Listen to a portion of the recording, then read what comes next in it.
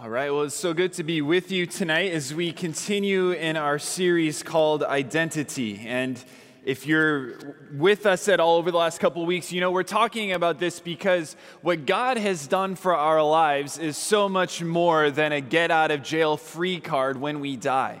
It's not just, God doesn't just change our eternal destiny when we place our faith in Him, but He transforms who we are right now on this world, and He continues to transform us, even down to who we really are and how we view ourselves in this world. And so we're going through different topics in the New Testament and different passages of Scripture that deal with this idea of if we're a follower of Jesus Christ, now how should we see ourselves in light of what God has done for us through Jesus Christ?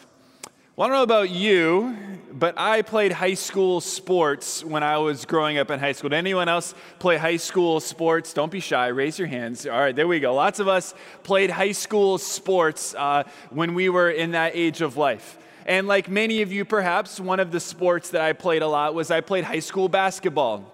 And I played that throughout my whole time. My career was very not famous, if you could say that, right? No one knows anything about it, and for good reason. But the main sport that I actually focused on when I was in high school was mountain biking. Now, you may think, well, that wasn't an option at my school. Well, it isn't, and it wasn't at mine either. But I grew up in a family that raced bikes, and so in high school, my primary focus was racing mountain bikes throughout, especially the spring, summer, and fall season of races all over, actually the Midwest, and even I traveled all over the country and got to race. And my last several years of high school, I was actually a part of a team. Not a high school team, but a team that was in the city where I lived, and I was sponsored to be a part of that team. Well, there were certain requirements and certain things that were asked of us who were part of the team there. The salary was not glamorous. It was $0, all right? You weren't in it for the money. But you got some deals on some bikes, and you had to do some certain things and show up. But one of the obligations that each of us had who were part of the team was that we were asked every time we were out, not just racing, but out riding our bikes, that we would wear our jerseys all over every time we wore. This is actually one of the jerseys that I wore when I was in high school. Still have it to this day, all right? So that was my team. City Bike Shop in Traverse City, Michigan is where I raced from. Now you may wonder, why did they have you wear this shirt everywhere you went when you were outside on a bike? Was there something magical about the shirt that made you go faster? Did it make you look good? I would say yes, it did make me look good, all right? But that's not why. Because as part of the team, one of the things that we were seeing is you were an ambassador for the bike shop. Meaning that when you would go out and when you would ride through the woods, you would see other people and they would see the look of this bike shop and think to themselves, I guess if something breaks, maybe I should go there to fix it. As we'd be out on the roads and you would get driven by hundreds and maybe thousands of cars would drive by you over the course of the time, they would constantly see these jerseys, and the more jerseys that were out there, that it reflected the shop, so people wanted to do it because it would increase their business. It also meant that if I was out for a training ride and I saw someone off at the side of the road with a flat tire and I had this jersey on, should I just blow right by them? Or should I stop and see if they need help fixing it? Because it actually didn't just be something that you represented, but it changed your day-to-day behavior and actually how you conducted yourself when you were wearing it. Because I saw myself not just as an athlete, but actually as an ambassador for something else. In God's word, He says that if we have become the new creation in Jesus, if you've placed your faith in Jesus Christ for salvation, you are an ambassador to this world for Jesus. It's not something special. It's not a title for a pastor or for a missionary or for super Christians, but for every person who's placed their faith in Jesus Christ, you are called now to be an ambassador to the world, an ambassador of Jesus. And so if you have your Bibles tonight, would you open them with me to the book of 2 Corinthians chapter 5. 2 Corinthians chapter 5, and we're going to dive into this passage, and we're going to look at a few others as well that have this concept and this idea. And as we dive in together, we're going to look at responsibilities that we have if we are an ambassador for Christ. If that's what God has called us to be, then how should we live in this world? And so it says this in 2 Corinthians chapter 5, starting at verse 18. He's looking back at all that was done to us to become the new creation in Jesus. And he says this, all this is from God, who through Christ reconciled us to himself and gave us the ministry of reconciliation. That is, in Christ, God was reconciling the world to himself, not counting their trespasses against them, and entrusting to us the message of reconciliation. Therefore, we are ambassadors for Christ, God making his appeal through us. We implore you on behalf of Christ, be reconciled to God. For our sake, he made him to be sin who knew no sin, so that in him we might become the righteousness of God.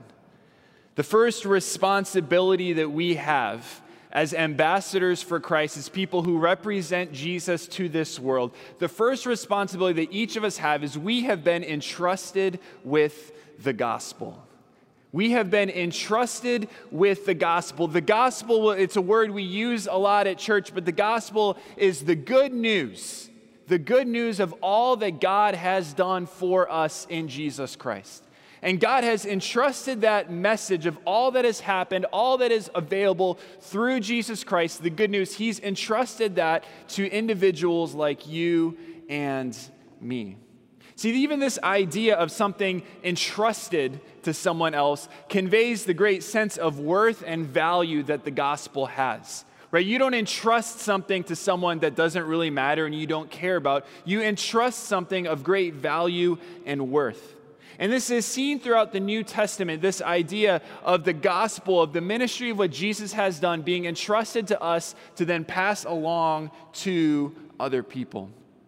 Paul picked up this idea several different times, not only here in 2 Corinthians 5, but in his writings throughout the New Testament. In fact, he views his ministry such as this in 1 Thessalonians chapter 2, verse 4. He says this, but just as we have been approved by God to be entrusted with the gospel, so we speak not to please men, but to please God who tests our hearts. And we see here in verse 19, as we just read, that God has entrusted to us the message of reconciliation. And there's this pattern throughout Paul's life that he sees that God has given him this message, that he was entrusted with the gospel. But it wasn't just something that Paul had specific to him because he was an apostle of Jesus Christ. In fact, we see this pattern in the book of 2 Timothy. 2 Timothy is at the end of Paul's life. It's probably the last letter he wrote to one of the men who would come alongside after him and train up the next leaders, the next representatives of Jesus in the world. And in that book, in those first 2 chapters, Paul says, the gospel has been entrusted to me. He says, Timothy, I've entrusted it to you, and now your responsibility is to find people worthy of the calling and entrust the gospel to them so that it will continue to pass along to one another. That the gospel has been entrusted to you and to I. The phrase that some translations use for this idea of being entrusted is it says, to guard the deposit given to us. To guard the deposit given.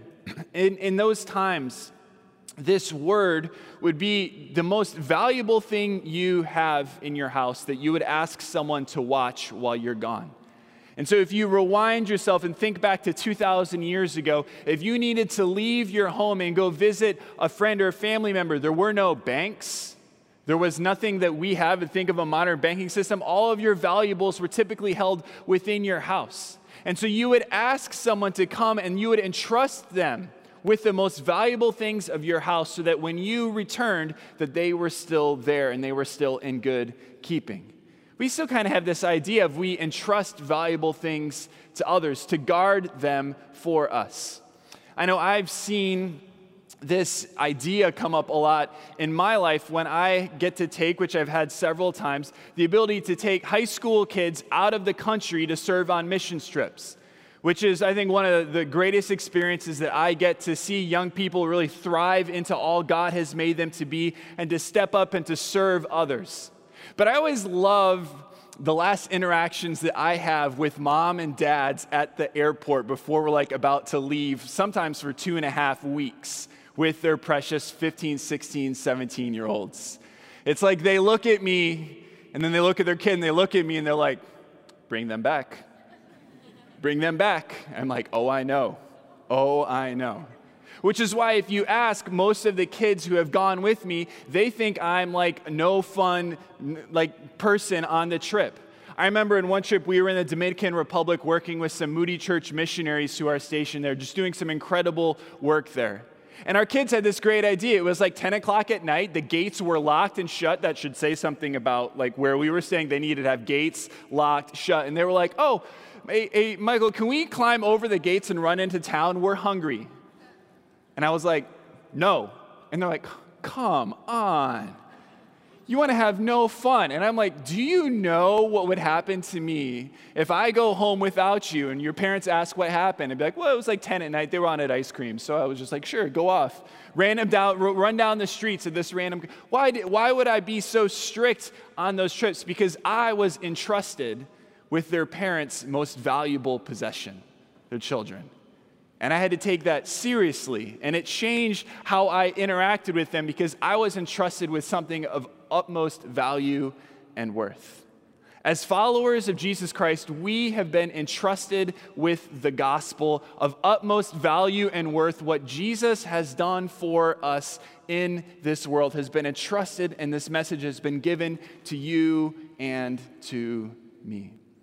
This idea of the gospel being entrusted to us was something that was driven into my head over and over and over when I was in seminary. And my Greek professor, Dr. Yarbrough, almost weekly, maybe weekly, as we would be studying at 7:15 in the morning through New Testament Greek, and I'm sitting there, I'm like, I don't understand this. This is so hard. And this idea comes, why do we need to do this? He would always say, we study the Bible so much, and we care about it so much because we have been entrusted with the gospel. And in fact, the school I went to, Trinity International University or Trinity Evangelical Divinity School, I think we have the picture here of the logo. That's their key phrase. If you don't know Greek, I don't often use Greek, but that's underneath where it says TEDS. It says, Pistuthion ta euangelion, entrusted with the gospel. And their mission, which was just drilled into my head, is why do we care so much about God's word? Why do we study it so much? Why do we care about theology? Why do we make sure that our lives are in line with the Bible? Because you and I have been entrusted with this. God has entrusted to his people the gospel.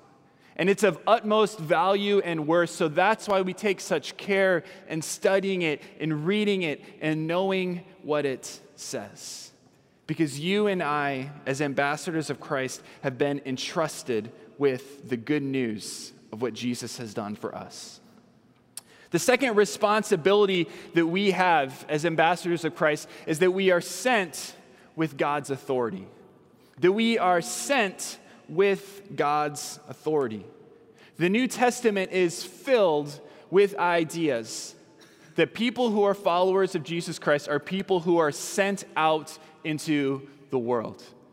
The Gospel of John, I love this idea that Jesus, after he's died, he rises again from the dead. He appears to the disciples. The first time he appears to them, he shows up, and twice he says, peace be with you. And then he has to say it again, right? Like the disciples were not getting it. They're going crazy, right? Here he is, he's alive from the dead. I think you and I would probably be the same way.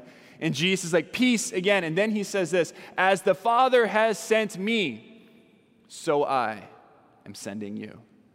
Just as God sent me down to you, so now I am sending you out into the world.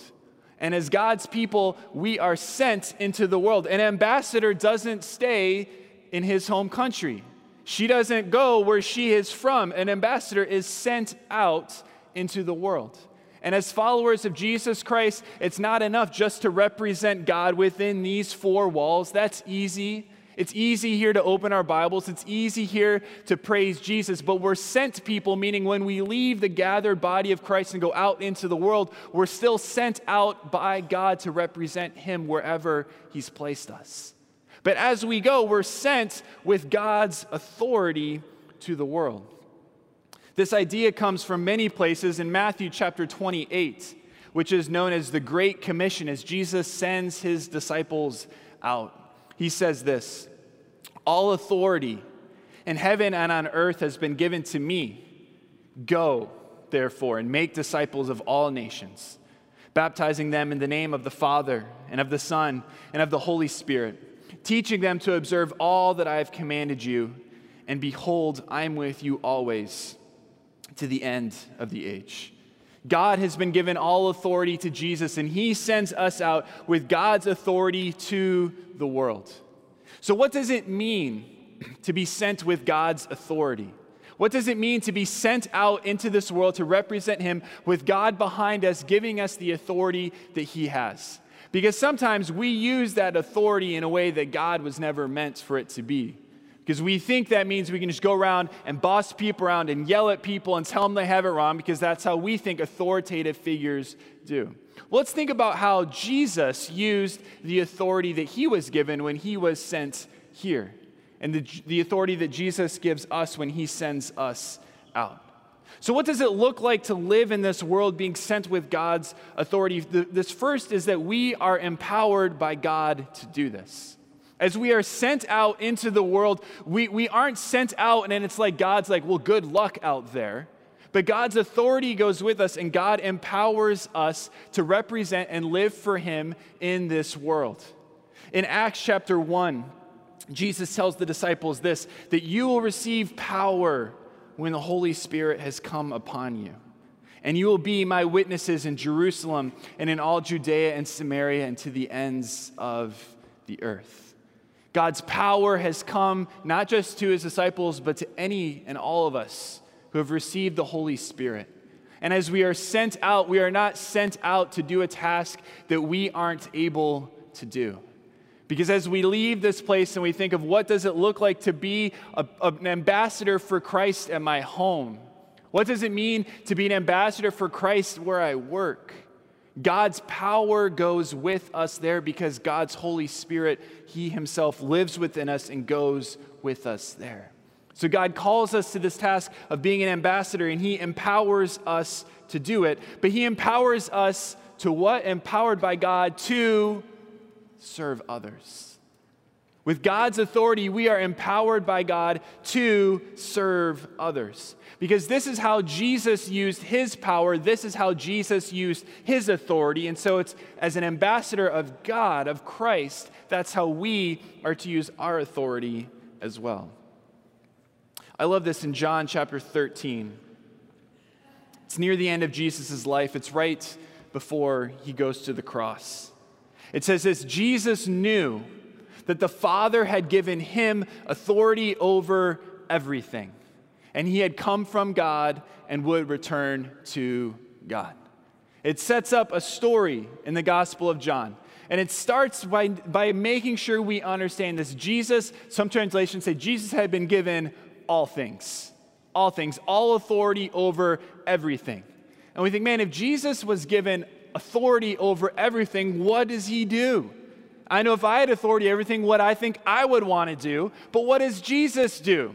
And Jesus, given all authority over him, gets up, he's at a meal with his disciples, and he takes off his outer cloak, and he puts a towel around his waist, and he gets down, and he washes their feet. He washes the disciples' feet. All authority given to him, Jesus uses that authority to serve others. To serve others. This foot washing was something that in their culture, it wasn't just that a servant would do, but a Gentile servant. It was too low for any Jew to do. It was a Gentile servant would come and wash the feet. That wasn't something that a Jew would do, let alone the rabbi, the teacher, Jesus himself. But all authority had been given to Jesus, and he used that to serve the people around him.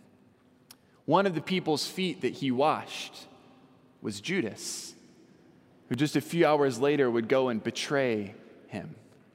So you may think, okay, I'll serve people, but I get to pick and choose who I get empowered by God to go serve. Jesus says, no, you are called by me to go and to serve others, to serve.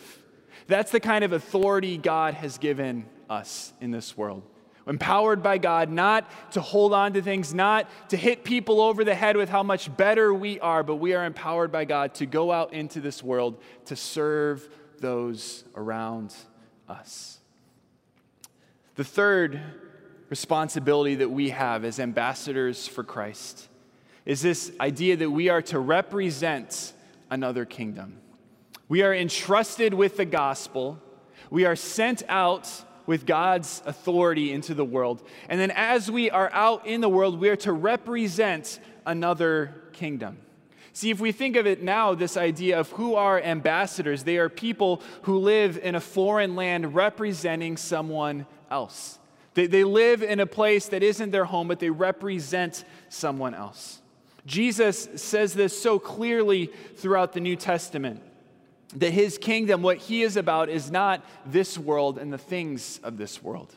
In the Gospel of John, chapter 18, Jesus answered, it says to him, "My kingdom is not of this world.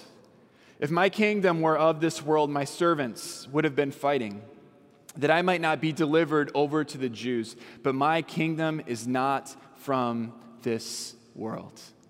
Jesus' kingdom that we are now ambassadors of is not of this world, meaning it doesn't portray the values. It doesn't portray the things that this world would say we need to seek after, but instead Jesus' kingdom is a spiritual kingdom. It's a heavenly kingdom. It's not the kingdom of this world that we so often fall into. And so we represent, as an ambassadors of Jesus Christ, something different from the world. Have you ever gone somewhere, most likely outside of the country, although there are certainly places inside the country that feel a lot different than Chicago, and you just found that you always just felt a little bit off no matter where you were? For me, this happened, and it was one of the favorite trips that I've ever gotten to take, that my wife and I a few years ago traveled to New Zealand. It's a long airplane ride, but it's definitely worth it when you get there. And it was the first time that I had ever been in a country, and at least driven in a country, where you drive on the left side of the road. Not the wrong side, it's just the other side, right? The left side of the road, if anyone's here from the UK, all right? It's not the wrong side, it's just the left side of the road. And the first time we got off the airport, of course, you don't know what day it is, let alone what hour it is, right? You're so confused. And then you get in this car. And now I love to drive. I love road trips. I in high school one time drove from Florida almost all the way to Michigan with my family. Just let me drive forever. I love to drive. I don't think about driving, right? You get in the car and none of you think, okay, where's the ignition? Where's the gas pedal? Which way do I need to look? You naturally do it. It's a part of your world. But suddenly when you're on the other side, you're like, okay, which way are the cars coming from? You're like, honey, which way do I need to look right now? Half the time as we would go to get in the car, we'd get in the wrong side, right? We'd get in and be like, oh, the steering wheel's over there. We need to switch sides. Let's get out and switch. And we were there for over 2 weeks. We drove somewhere every single day. And still almost every single time I was in the car, I kept thinking to myself, am I on the right side of the road right now? Am I going to get, okay, we're good.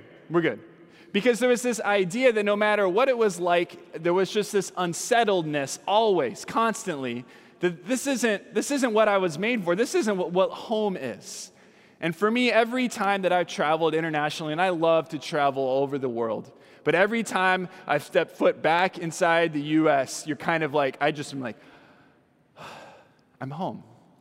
I'm home. I'm home. I can use a dollar bill. I can use my credit card. I can take my phone off of airplane mode. Right? I'm home. And there's something calming about it. But we feel this tension when we're not there. That's the kind of tension that you and I should be living with every single day. because we represent another kingdom, meaning that this world is not our home. This world is not our home. And we should feel a tension constantly in our lives, daily, about the values and the things that are around us that are naturally pulled to us, but we represent another kingdom. And this place isn't our home.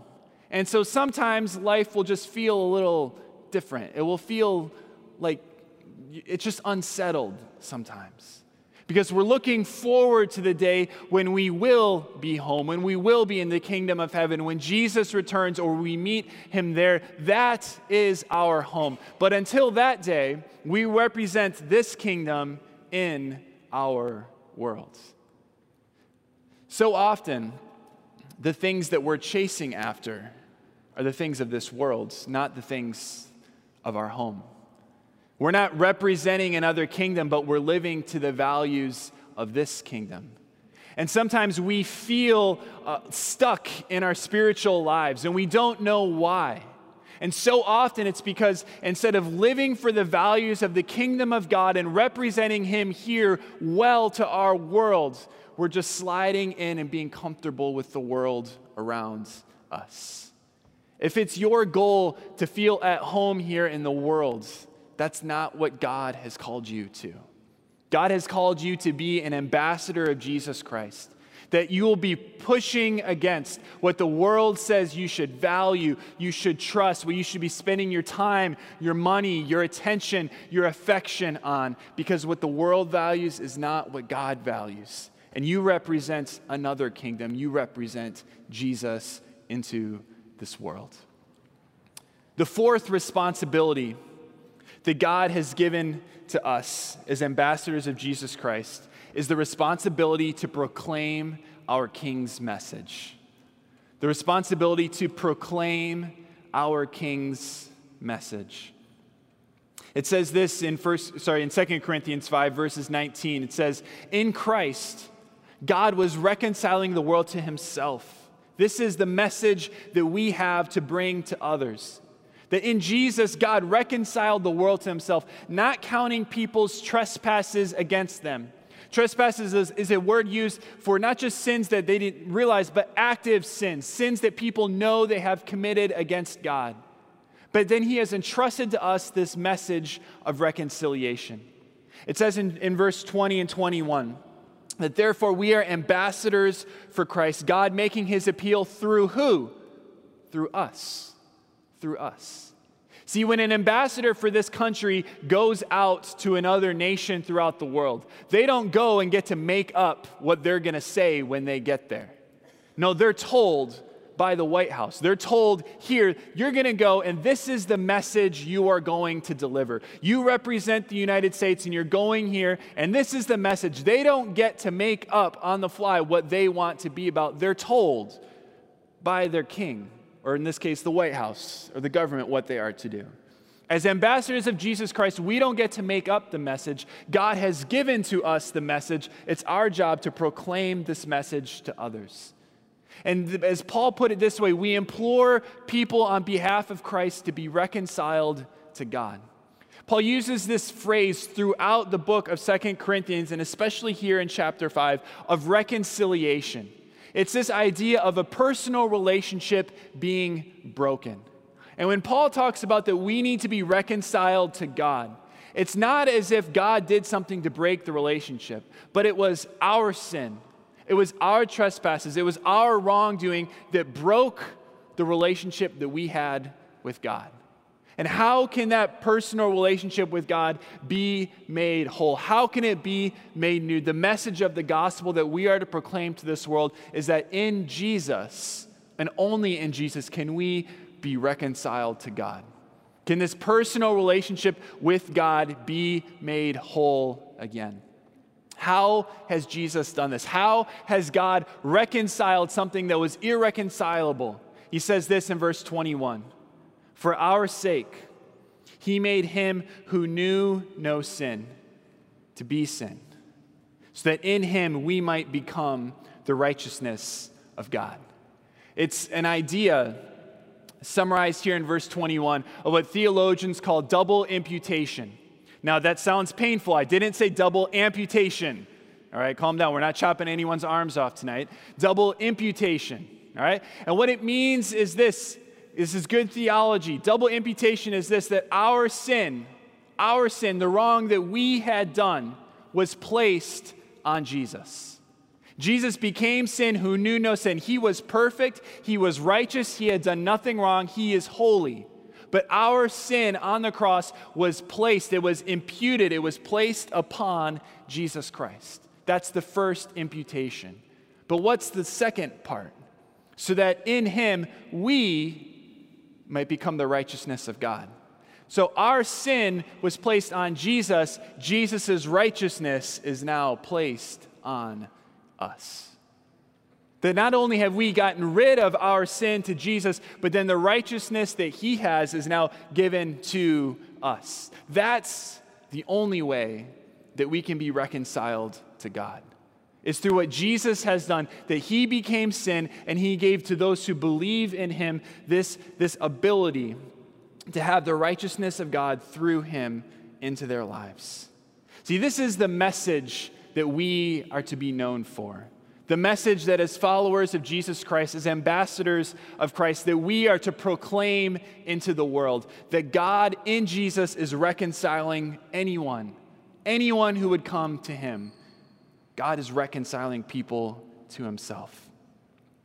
See, we as followers of Jesus Christ are to live as an ambassador of God in the world, an ambassador of Jesus in the world.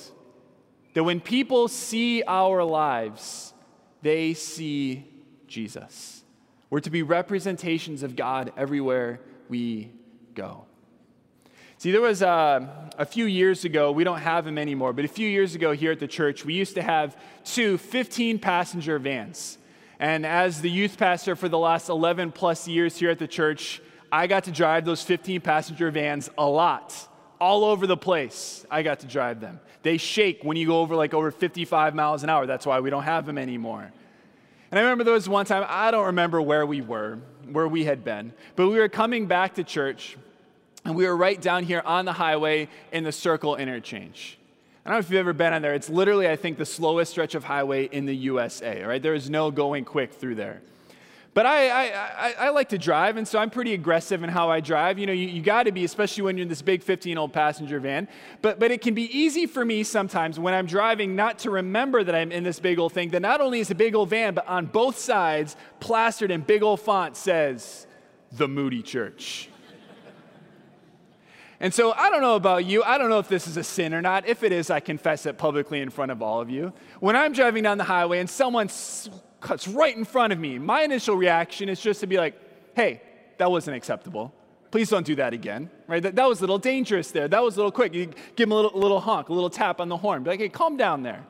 And so here I am driving, coming through the Circle interchange, when this guy, he doesn't just he straight up cuts me off. And my initial reaction is just hit the horn. I'm like, that was uncalled for. And I go, I'm representing the Moody Church to Chicago. They all see the van. So I'm like, oh, I am not going to honk the horn, because the last thing I want is for a phone call to come in and how rude the driver was on Saturday or whenever it was out on the highway. Because I knew in that moment that I represented something beyond myself and that people were watching. You represent Jesus to the world, and people are watching. Your family is watching your life. So you're a Christian, so you go to church. Does that make any difference in your life, they think? How about when the conflict comes up? How about when disagreements happen? They're watching you. Is their life any different because they're a follower of Jesus Christ? Your coworkers are like, man, you were out at church last night? That's crazy. And they're watching you. They're watching to see if your life is any different. If you're on this same endless cycle of trying to see fulfillment and value in your career, in your finances, and all the things that this world would say, or if your identity is placed somewhere else. You represent Christ into the world as an ambassador of Jesus, and people are watching you. When they see your life this week, will they see Jesus? When they see us this week, will they see Jesus through us? Because we don't live our lives for ourselves anymore, but we are ambassadors for Christ, representing Jesus to the world. God, we thank you that through Jesus you have reconciled us to you. God, and we thank you that you have now given to us that same message to go out into the world to represent you. God, I pray that as we live our lives, as people see us, that they would see Jesus. That they would see the love that God has for them because of the love that we have for them. God, we pray that your Spirit would empower us this week as we leave this place. We know we are sent into this world. May we represent you well as ambassadors of Jesus Christ. I pray all this in Jesus' name. Amen.